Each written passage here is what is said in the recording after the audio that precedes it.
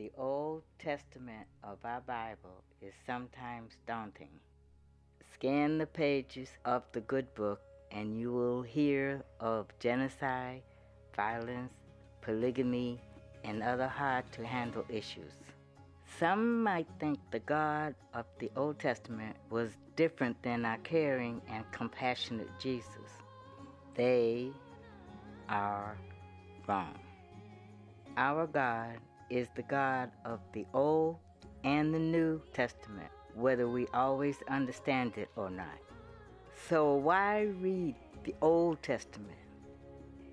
It tells us where we've been. It tells us where we're going. We see the beauty of God's law, and it swells with prophecies about Jesus. We love the Old Testament because Jesus loved it. Join us as we continue our ongoing series, Origins, studying the Bible Jesus read. Yeah.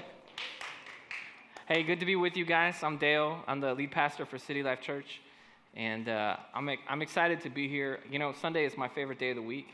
I love what our church has become, and I hope that you do too. I hope that you feel like you can be struggling and you can be here. Hope that you feel like you can be a bad place and you're not just going to be judged when you're here. And so one of the things that I love about this church is we really care about each other. And so I hope you feel that.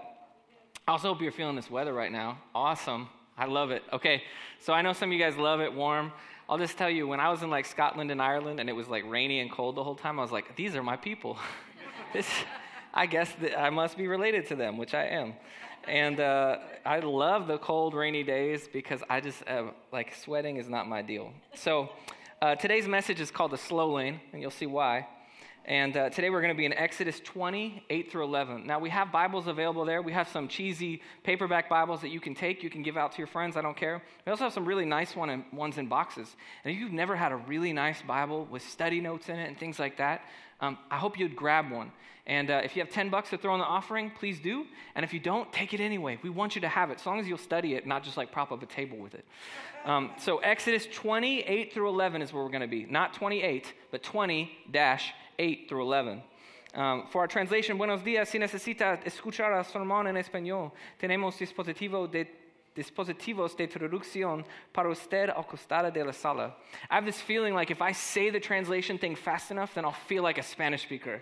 It never works. All right, so we're going to be Exodus 20-8 through 11. Will you join me in God's word? Remember the Sabbath day to keep it holy. You are to labor 6 days and do all your work. But the seventh day is a Sabbath to the Lord your God. You must not do any work, you, your son or your daughter, your male or female servant, your livestock, or the resident alien who is within your city gates. For the Lord made the heavens and the earth, the sea, and everything in them in 6 days. Then he rested on the seventh day. Therefore, the Lord blessed the Sabbath day and declared it holy. Friends, today we're going to talk about trusting God enough to rest and finding that he is enough. That is God's word, and I ask that you would join me in prayer. Father, we thank you for doing what it took to put us in your family this morning. Those of us who come from all kinds of different backgrounds, those who have all kinds of different struggles and hurts. God, you have brought us here together for a reason. We ask that you would encourage us today by the power of your Holy Spirit. Would you be with our friends today who are suffering from mental illness, addiction, physical pain, and hopelessness? Would you feel close to them this morning? God, I also just want to lift up real quickly the people in Wuhan, China right now. The people who are suffering from disease, the people who feel stuck, those who feel so alone right now, those who are not getting the food they need or the medical attention that they need. God, we ask that you, great Jehovah Jireh, would provide in a great way, in a way that would cause them to know you, Lord. God, I ask that your gospel would penetrate all of China, and we thank you that you are doing work even now there. And so we just ask your blessing on the people of Wuhan. We pray for healing. We ask that you would bless them, watch over them. Finally, we ask that today's message would encourage us and not discourage us. Thank you for putting light burdens on us, not heavy ones, that would crush our spirits. God, we appreciate your desire for us to rest, and we want to rest in you this morning. May the words of my mouth and the thoughts of our hearts be pleasing to you. In Jesus' name we pray. Amen. Amen. Sabbath rest. You know, it's really cool to preach straight through the Bible and through books because as a pastor, we preach on things that we wouldn't normally preach on. And Sabbath rest is something that I just don't even want to touch. And yet, here we are in the text, and it's what God has us hearing about today. If my sermon prep this week was only for me, I think it would be worth it. It's hard to preach in the 21st century about Sabbath rest in the United States and with me as your preacher for several reasons. One, we don't necessarily celebrate the Sabbath on Saturday anymore, do we? It was very common for the church, the Christian church, to move over to Sunday and see Sabbath as the Lord's Day. The day that Christ rose was when we switched over this idea of when we would celebrate Sabbath. Colossians 2 is a book, it's a part of the Bible, and it says that we should not quibble over which days we should celebrate the Sabbath. Now, that's my own translation, but it does not do away with the Sabbath, but it does say, like, how we celebrate it doesn't always look the same to each other. So that's different as well, isn't it? Also, you know, most Christians celebrate it on Sunday, and so that changes it. I already said that, but I don't know why I have it twice in my notes. More reasons talking about the Sabbath gets murky. We don't rest well as Americans, do we? We are so bad at this. This is something that we're all going to listen to and go a little bit like, I don't like that. Here's another reason why it's hard to preach about. Because I stink at this. Friends, I am standing before you saying that I have sinned in this way on occasion, and sometimes many occasions. I was fighting with my wife this week about Sabbath rest, and one of my responses was, well, I'm preaching on it on Saturday, I should know. And her response is like, well, let's see that, show me. And it's so hard to be fighting about how to Sabbath with your wife and then preach about it on Sunday, where she's like, hey, are you taking time in the Word today? Are you really Sabbathing? And I'm like, I've learned all about it this week. That counts, right? Here's the deal. Friends, this is a growth point for me as well as you. So if you hear anything that is feels judgmental about you taking Sabbath rest from me, this sermon's from me. So if any of you guys get anything from it beyond that, I'm stoked. Here's another reason why it's hard. And this is not for everybody, but I don't know if you found this, but sometimes work is fun. Does anybody else have that? Sometimes you will find something that you enjoy doing. It's not always fun for everybody, but we're talking about multifaceted things, right? For some of us, there are parts of work that are fun. Let me just tell you, my job's hard. I love it. And if the Lord didn't impose restrictions, I would probably do it every single day and not rest. Also, another problem is that our idea of Sabbath usually can involve Netflix, athletic events, and all these other things that would just fill our time. But God has a better plan for us. And so for us, it's for us, friends. Sabbath is for us. God loves us, and he has rules for us so that we might flourish because he loves us. That God that sometimes feels like a stodgy rule maker in the sky actually does what he does because he wants to see us triumph. For some reason, this is the longest commandment in the 10 Commandments in the Bible. For some reason, God put some real effort and time into what he's saying here. Sabbath is mentioned 11 times in the Jewish Pentateuch, and it's mentioned 100 times in the Old Testament. So we know that if I'm talking about something and I repeat it over and over again, Aztecs are winning, Aztecs are 24-0, Aztecs are great right now, Yanni Wetzel is doing awesome, Matt Mitchell, Malachi Flynn. If I start talking about something, you know it's important to me. In the same way, if God mentions Sabbath rest 100 times in the Old Testament, well, guess what? It's important to him, right? Now, to some of us, this Old Testament Shabbat word, it's a discipline that no longer matters. But in a society like ours, with more depression, obesity, less free time, Sabbath feels more relevant than it has ever felt, friends. And today I have 3 points on Sabbath for you. And the first point is this: the Sabbath is for remembering and resting. The Sabbath is for remembering and resting. Let me read to you again. Remember the Sabbath day to keep it holy. You are to labor 6 days, do all your work, but the seventh day is a Sabbath to the Lord, your God. You must not do any work, you, your son or daughter, your male or female servant, your livestock, or the resident alien who is within your city gates. Now, in order to understand this idea of holy rest, we first have to understand why God needed to teach his people about it. History lesson, love this. I love giving you history lessons. You guys know it. If you know Genesis in your Bible, this will not all be new to you. But there was once a Jewish man named Joseph who was second in command in Egypt. Joseph was the OG in Egypt. But the thing is this great story about Joseph that is a true story in the Bible, in the book of Genesis, tells us a little bit more after Joseph is gone. It says that while he was so important to the king, something happened, and he was forgotten. Let me read to you from Exodus 1, 8 through 11. Exodus 1, 8 through 11. A new king who did not know about Joseph came to power in Egypt. He said to his people, "Look, the Israelite people are more numerous and powerful than we are. Come, let's deal shrewdly with them.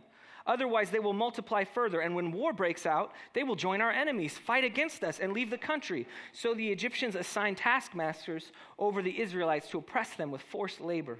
They built Pithom and Ramesses as supply cities for Pharaoh.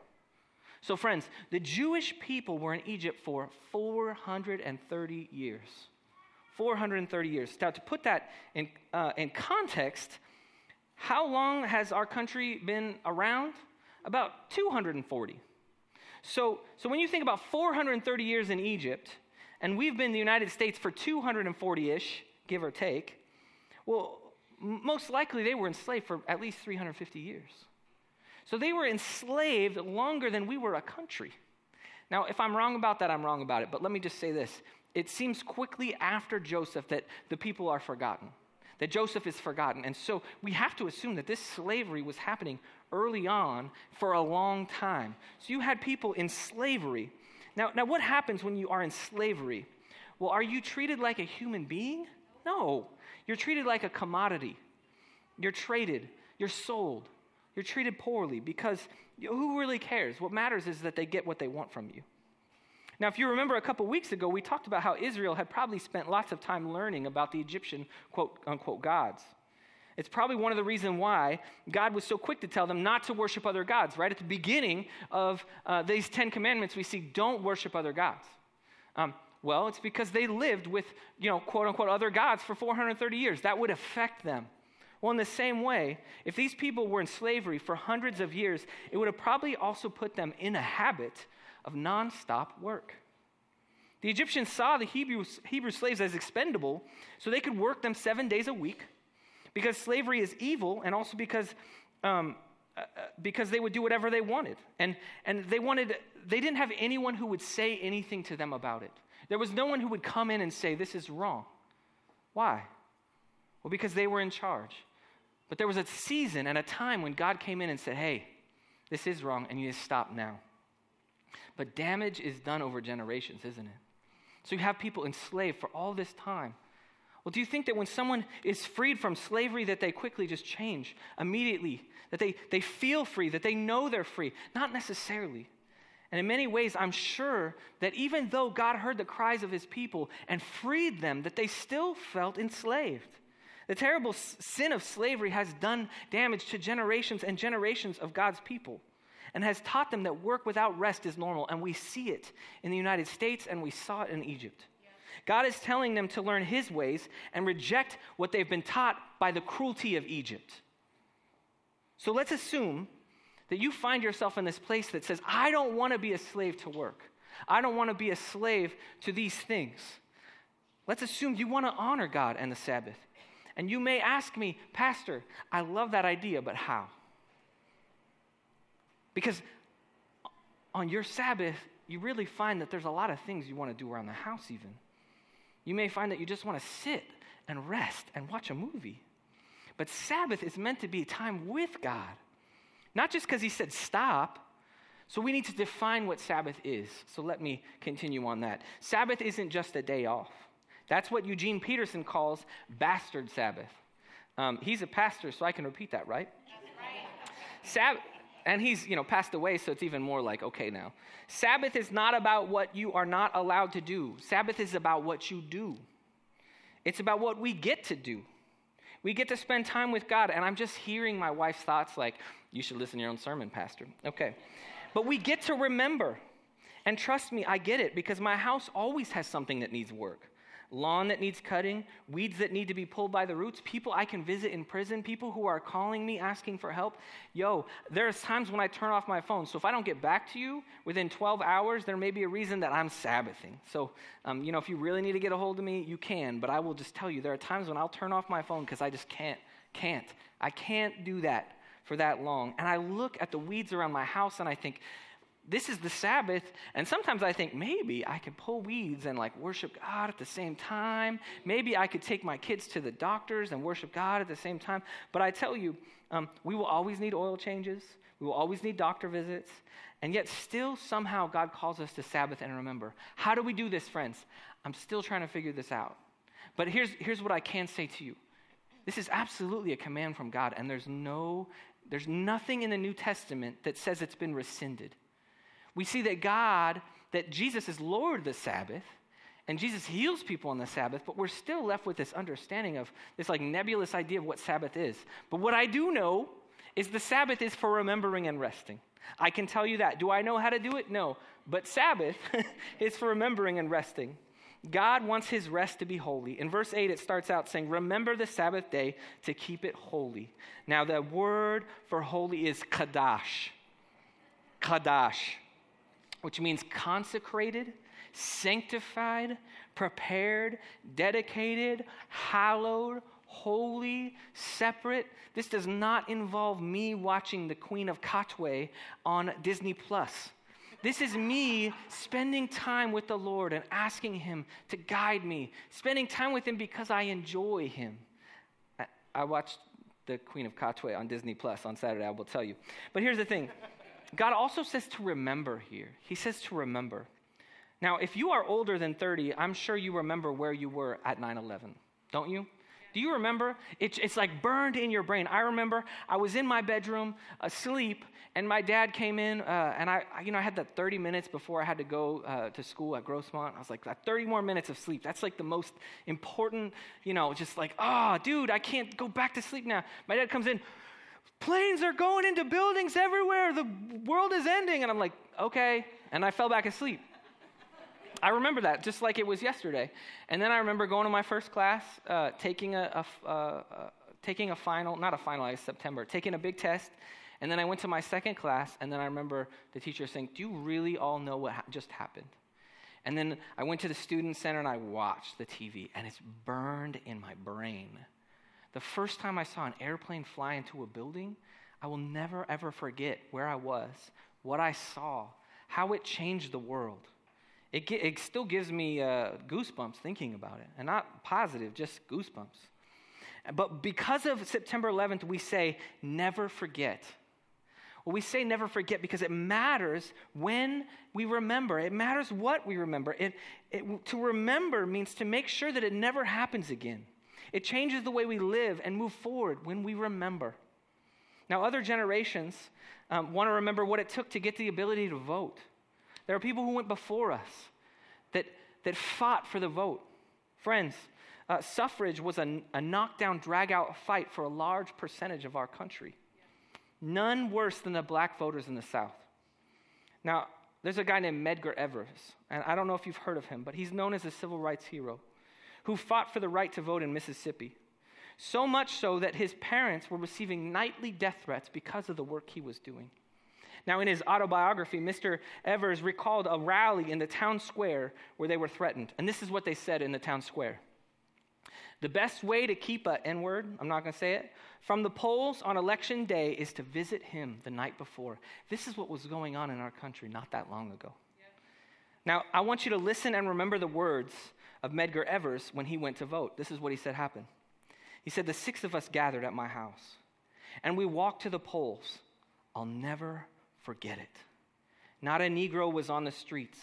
And when we got to the courthouse, the clerk said he wanted to talk with us. When we got into his office, some 15 or 20 armed white men surged in behind us. Men I had grown up with, had played with. Friends, there's a reason why we remember. And because we remember what it took to fight for the vote is why we go and we vote. Which is why when we see something wrong in our government, we say, I'm going to vote to change this. Because people before us fought for it. Mr. Evers was eventually assassinated by a member of the White Citizens Council in Jackson, Mississippi. When we celebrate Black History Month, we celebrate men like Evers, who were murdered. Let us not forget that what he gave was his life in sacrifice so men and women in our country might have equality and might have the right to vote. We remember so it never happens again. We observe Sabbath rest so we can never forget God. It helps us to remember that we aren't God. Let me read you this quote from Charles Spurgeon. He says, "O hour of forgiven sin, moment of perfect pardon, our soul shall never forget you, while within you life and being find immortality." Friends, trust God enough to rest and to remember, and you will find that he is enough. And so if we Sabbath to remember God, we also Sabbath because, well, that's our second point. If God rested, you should too. If God rested, you should too. For the Lord made the heavens and the earth, the sea and everything in them in 6 days, when he rested on the seventh day. Therefore the Lord blessed the Sabbath day and declared it holy. Trust God enough to rest, and you will find that he is enough. In Genesis 2, 1 through 3, we see the creation account of the world. God creates all these beautiful things, and then he sits back and he rests. God rests.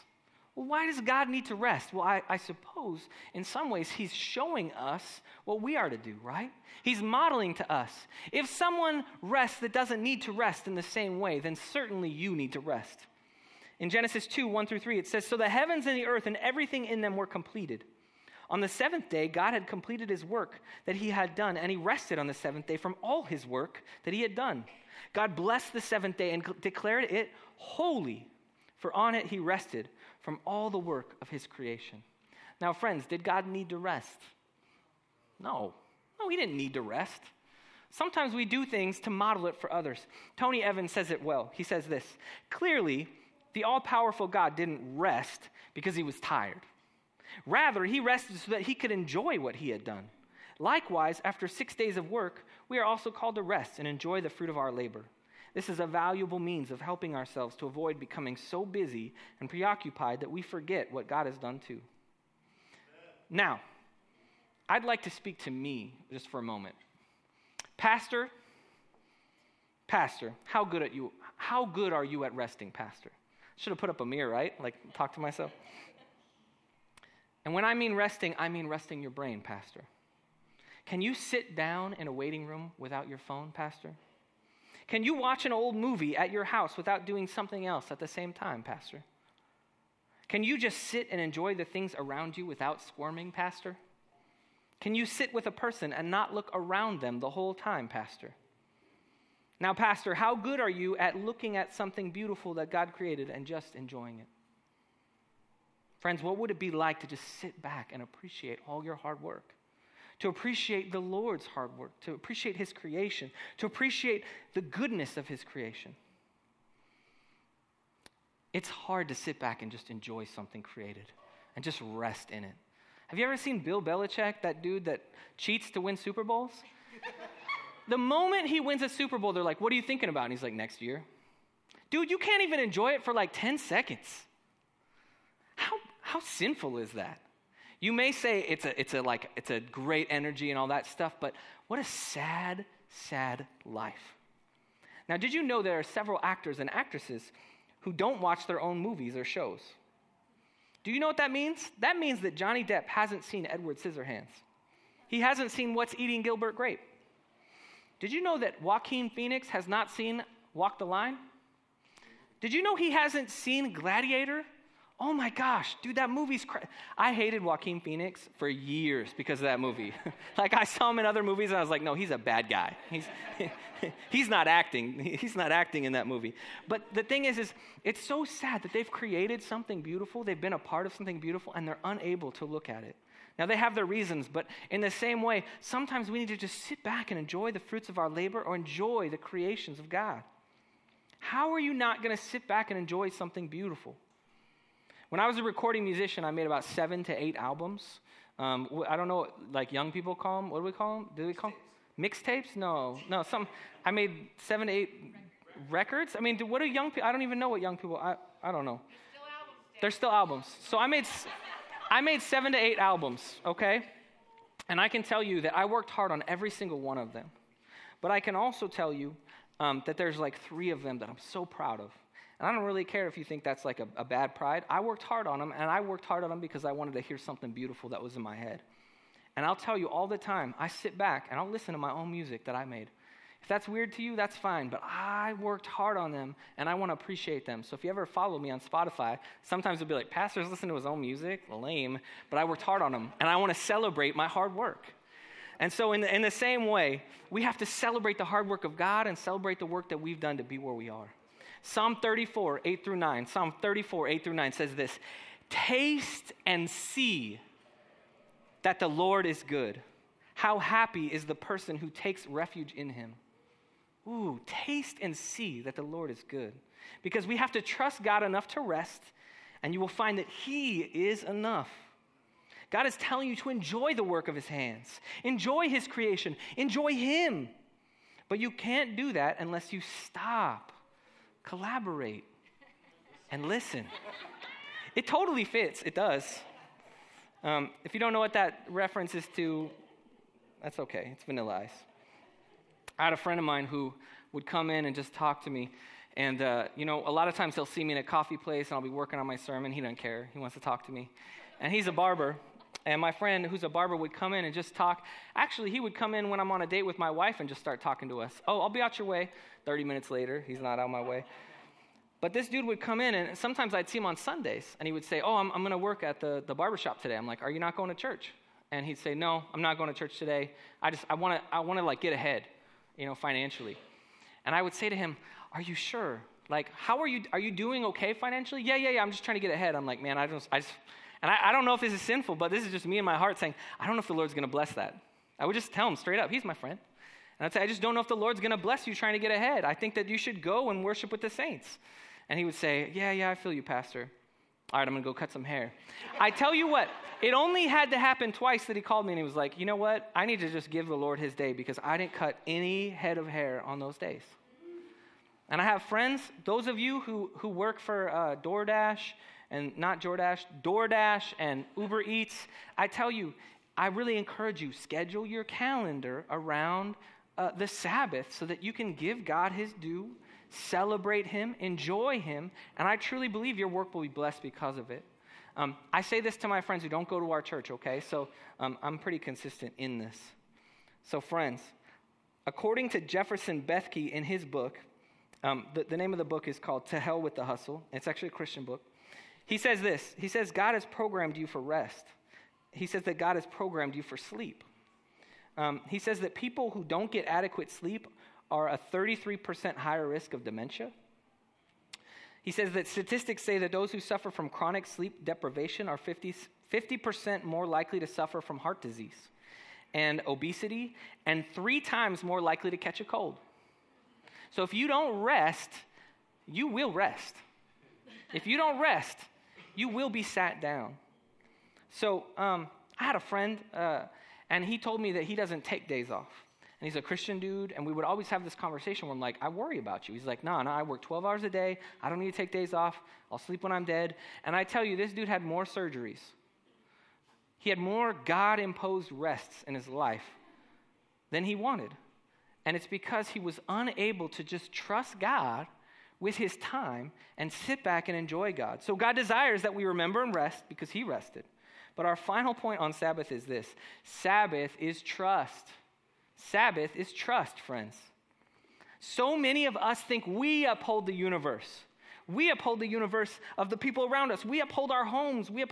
And I tell you, some of us are fighting through some rough things. And I want you to know that I understand that some of you are going through things, and not all of this will be applicable to you, okay? But we've been taught that if we don't work harder than anyone else to the point of hurting ourselves, things won't happen. Tell me if you don't feel that. Does anyone feel that we've been taught that? We have to work harder than everybody else. That's how I was raised. My dad told me, you will work harder than anybody else, and that's how you win. That's how you get ahead. Work harder than anybody else around you. When they're sitting, you run. That's what I was taught. And I tell you, it's helped me a lot. But I've had to consider maybe that his ideas of rest were not always healthy. Let people know you by your hustle is what I was told. So you stay up crazy late getting work done. You get up super early, and then you have no energy for anything else. Now, I have to make this caveat, friends. For you men and women who scrap, scratch, and claw to provide for your family that are fending off poverty, I want to commend you for your hard work.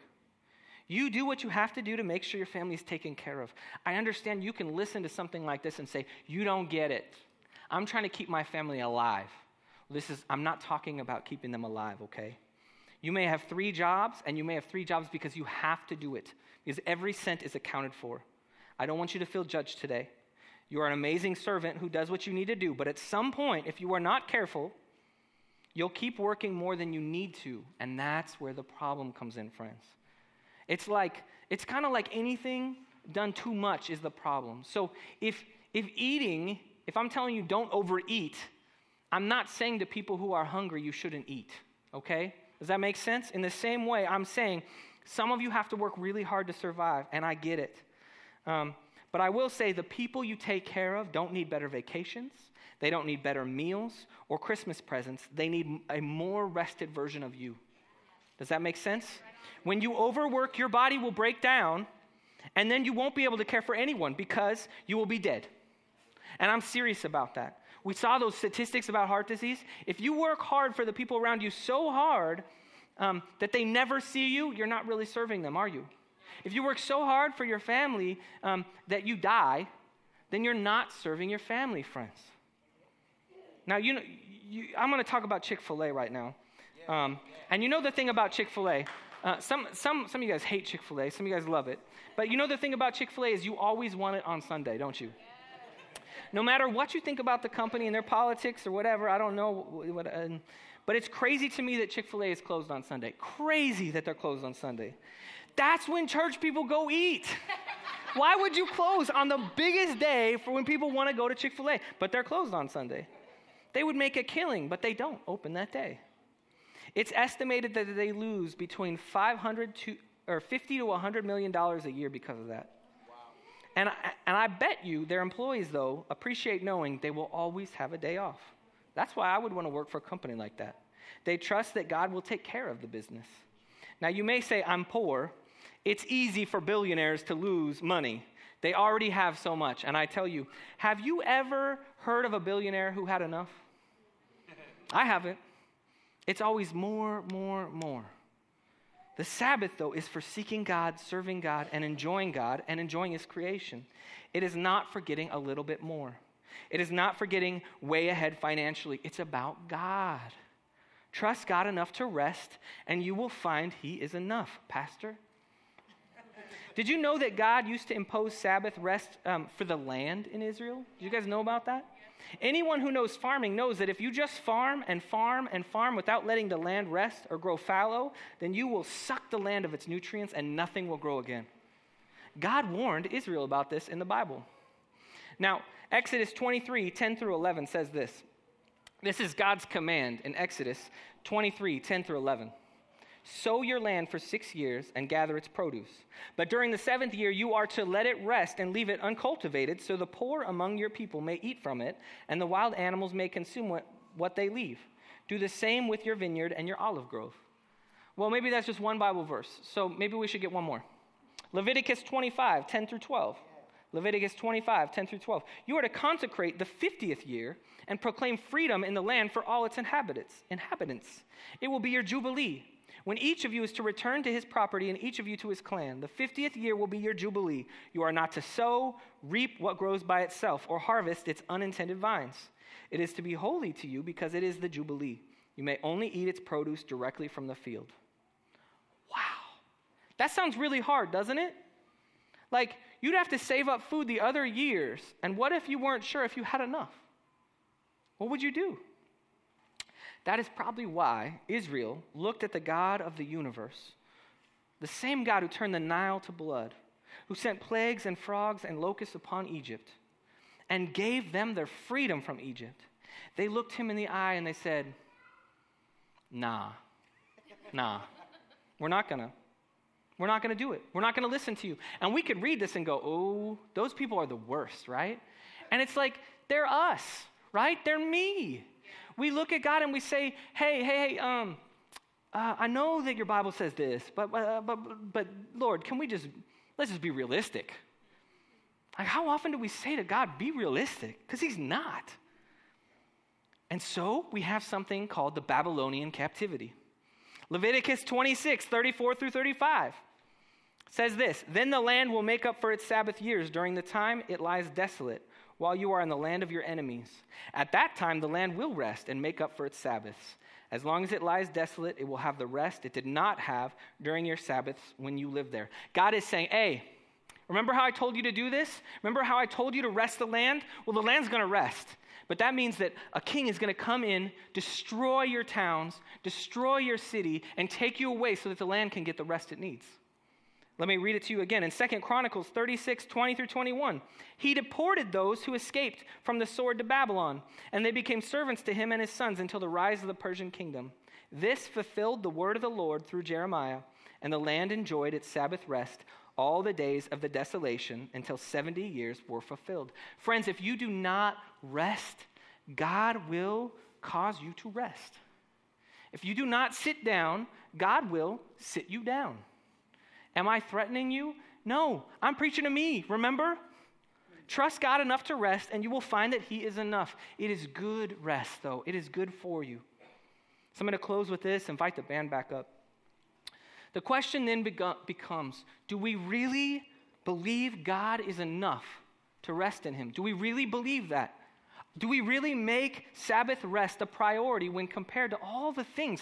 There's so many things our society is telling you to do now. To work, telling you to do sports, telling you to go to games, telling you to make sure you don't miss watching a game on TV, telling you need to go do extra hours, telling you to do all these things. And the question is, do we believe him at his word that it's good to rest in this way? People tell me all the time. They tell me all the time that they're a good person. They do good work so they can get to heaven. They don't rest in him. They do good works. A man recently said this to me.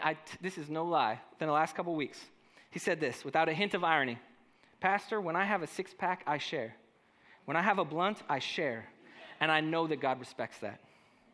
We laugh, but many of us think something very similar to ourselves, don't we? I do good things. I help people. I do more good than bad. And that's my ticket to heaven. But I tell you, we are to rest in him, because that's not trusting the work of God. Your salvation cannot be earned through your work. It will never be enough. You'll do good yourself to death. The things we do for others do not cancel out the things that we've done.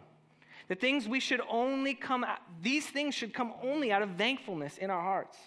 Friends, you have to stop and rest in the work of Christ. That is what we call the gospel.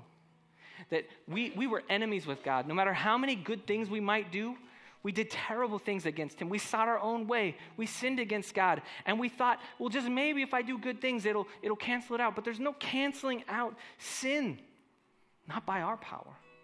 And that is why we're called to rest in God. And so what Jesus did is he came to this earth. He lived a perfect life for me and you. He was the ultimate sacrifice.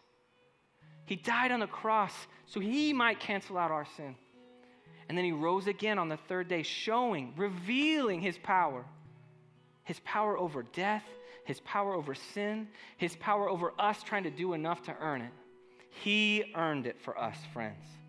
And so if you find yourself working, trying to just earn the love of God, trying to just be a good person, I tell you, it will never be enough. And I urge you to look to God now, to look to Jesus now and say, you're enough for me. Forgiveness and rest is only found in God. Even Jesus needed moments to rest with his Father. In Luke 5:15, it says this, but the news about Jesus spread even more, and large crowds would come together to hear him and to be healed of their sickness. Yet he often withdrew to deserted places and prayed. Friends, if God rested, you need rest. Rest in God. Spend time in his word. Spend time in prayer. Spend time in his church, and you will find a better life than you could ever have imagined. Kevin DeYoung says it this way. You don't have to earn anything. You don't have to prove anything. The world does not depend on you. Your salvation does not depend on you. In an ultimate sense, your family does not even depend on you. Can your heart hear the sweet voice of Jesus say, come to me and I will give you rest? Take him at his word, friends. Believe him, trust him, run to him. Friends, trust God enough to rest, and you will find he is enough. Will you pray with me? God, how good is it to know that our trespasses are not taken against us if we would just surrender to you. How good is it to know that the things we've done are not counted against us if we just hold fast to you. God, we are sinful people, broken people, sometimes so sinful we don't even recognize it. And yet, you offer us hope. Thank you. Now, friends, in this moment, we'll bring our silent confession to God, knowing he is good to forgive us.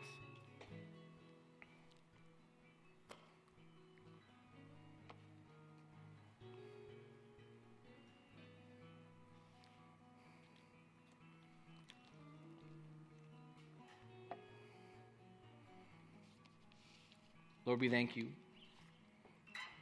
We thank you that you would look at us who just think that we can earn it, who think we can work hard enough, who think that we need to just get in front of you, that you still look at us and you say it's cool. That you still forgive us when we run to you. God, we ask you to forgive us for trying to be God. You forgive us for trying to be you, trying to control everything in our life. And would you help us to slow down, listen, worship, appreciate you for who you are. Lord, we love you and we thank you for forgiving us. In Jesus' name we pray. Amen.